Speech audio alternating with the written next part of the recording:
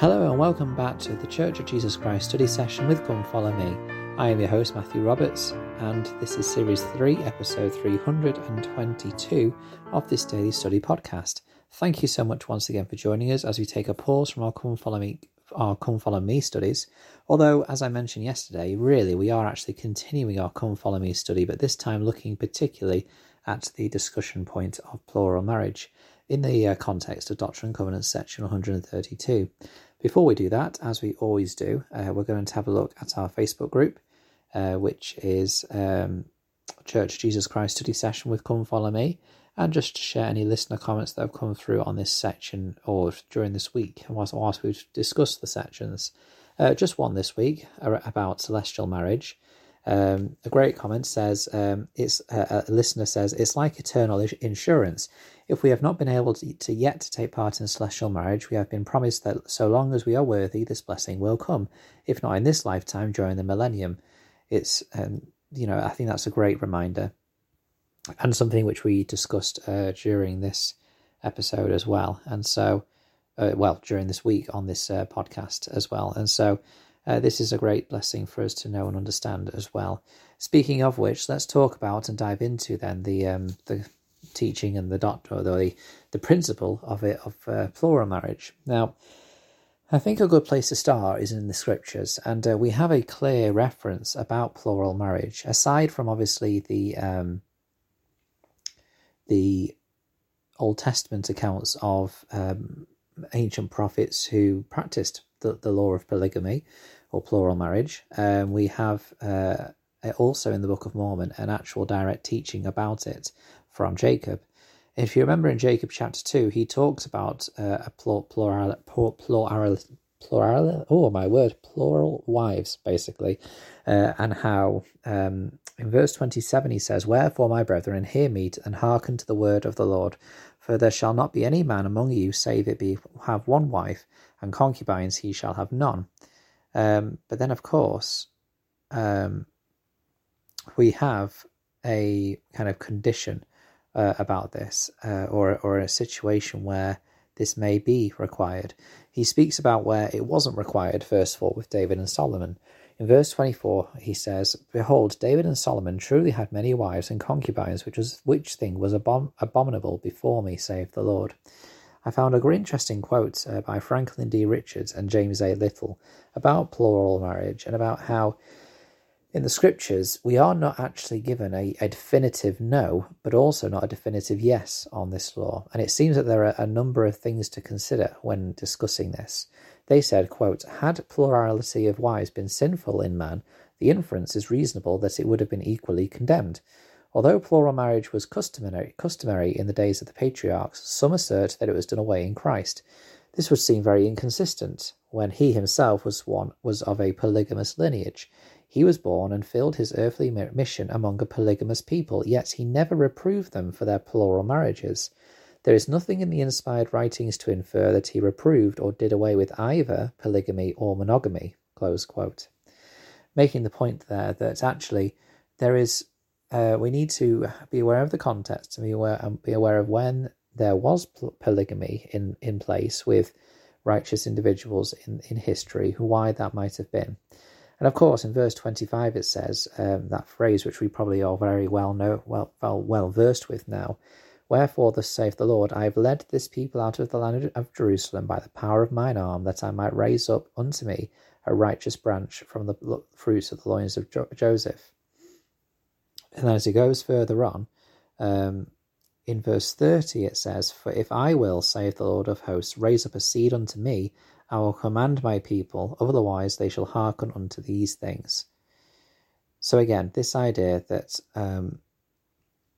the law of plural marriage was to be implemented by the Lord when the Lord required it for the raising up of seed unto him, or righteous seed.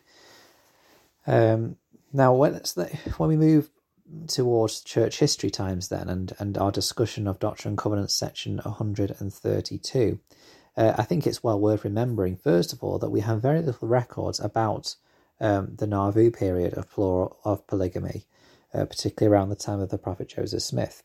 It was interesting, actually, in recording this episode, previously, I was listening to a devotional given or a church history Q&A meeting by a director of the church, or one of the directors of the Church History Library, Keith Erickson, who was actually in the UK and Ireland, giving a number of these Q&A sessions.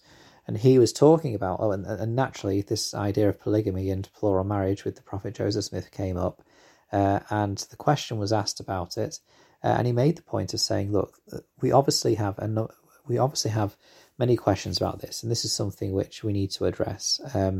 But we need to remember, first of all, that we don't have many records of actually what went on with Joseph himself and plural marriage, and so we need to be careful when we make assumptions or make jumps in our own inferences about how this has happened. But with this, we have got Doctrine and Covenants section 132, which does talk about individuals like Abraham and others. And I think here it's very important that Abraham is mentioned and discussed, because there's a number of things which this idea of the Abrahamic covenant and the law and what Abraham had to do in his life, which is referred to here by the Lord.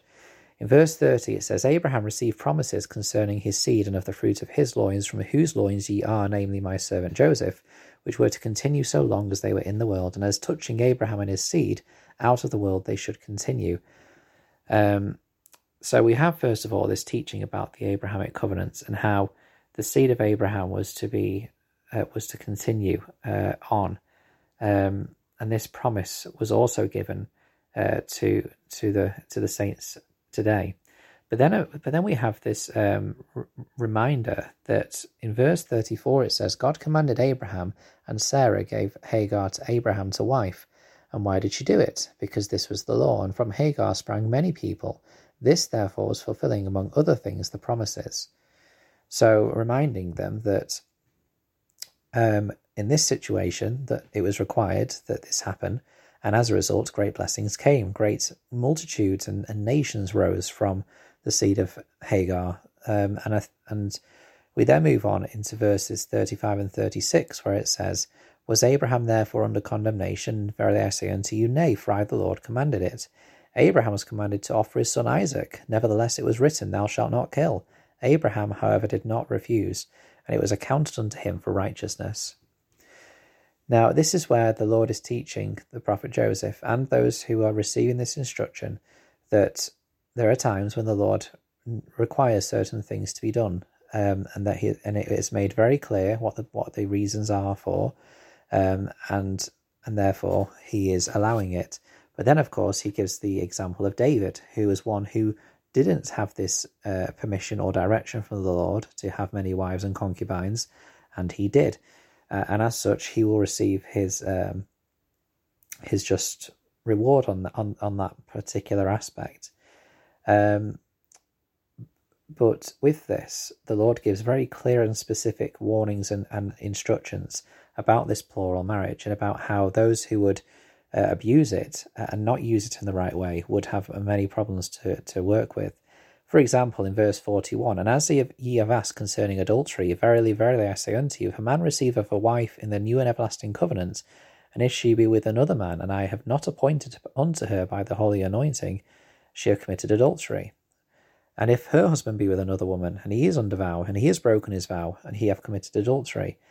There's a long list here, and I'm not going to be able to have time to go deeply into this, but what I would suggest is that, first of all, we remember that the Lord gave this commandment, and there was a lot of reluctance on the part of the prophet Joseph and those who first heard it initially to follow it, because, of course, of their initial thoughts about this. And there were so many kind of factors and scenarios and contexts which we are either aware of and we have understanding of, or we just don't know enough about to be able to understand what was going on with that. And I think one of the best places to go, and this was directed by Keith Erickson himself, was the Gospel Topics essays. And somebody asked the question, if these Gospel Topics essays are so useful, then why are they not printed in the Church Ensign or the Church Liahona and so on? Well, actually, as Keith Erickson pointed out, they are in the place, they've been put right in the middle of the place where most members go to, and it's not the church magazines these days that most members go to for their study. They go to the Gospel Library app, which of course has the magazines in there, but the Gospel Topics essays are there, and they should be used openly and faithfully in our discussions and things like that. And so a lot of the things which I would refer to, such as the idea that plural marriage was not to satisfy our human desires, but it was more a way of connecting and establishing links and friendships, strong friendships and relationships beyond the veil. Also, the fact that the idea of sealing in Joseph Smith's time was very different to our understanding now, and how in the 1890s our understanding of sealing to our ancestors was more established at that point rather than the early 1840s. Whereas in the 1840s, rather than it be a vertical line from us to our ancestors, is more of a horizontal sealing with other members of the church and strengthening that community together as a group of Zion. All of these things and more are discussed in that essay, and I think that is a really valuable place to go. But I think one thing I definitely want to finish on, and I know we are over our usual 10-minute mark already, but it's this idea and this understanding, which I have mentioned already, that celestial marriage and plural marriage are not the same thing.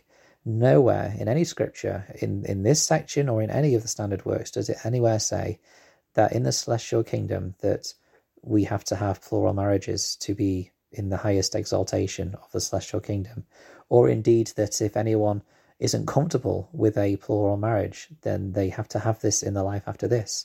That is not the case either. And I think that we have to understand and recognize that our Heavenly Father loves us and that he desires us to be the most comfortable and most happy and most joyful in the life after this, particularly as we have kept our covenants, and particularly a new and everlasting covenant of celestial marriage with one who we've been sealed to for time and all eternity. That is what he desires for us. And so, there will be many questions, and please do on Facebook, on Church Jesus Christ Study Session with Come Follow Me. You can post them on there or comment there. You can also email ldsstudysession@gmail.com. I mean, I am not a historian, but I am aware of a number of resources and things that I like to draw on. So if you have any questions, then please do ask. It's good to ask questions and discuss and to share our witness with each other. Thank you very much for listening to this rather lengthy episode today, and until we meet again.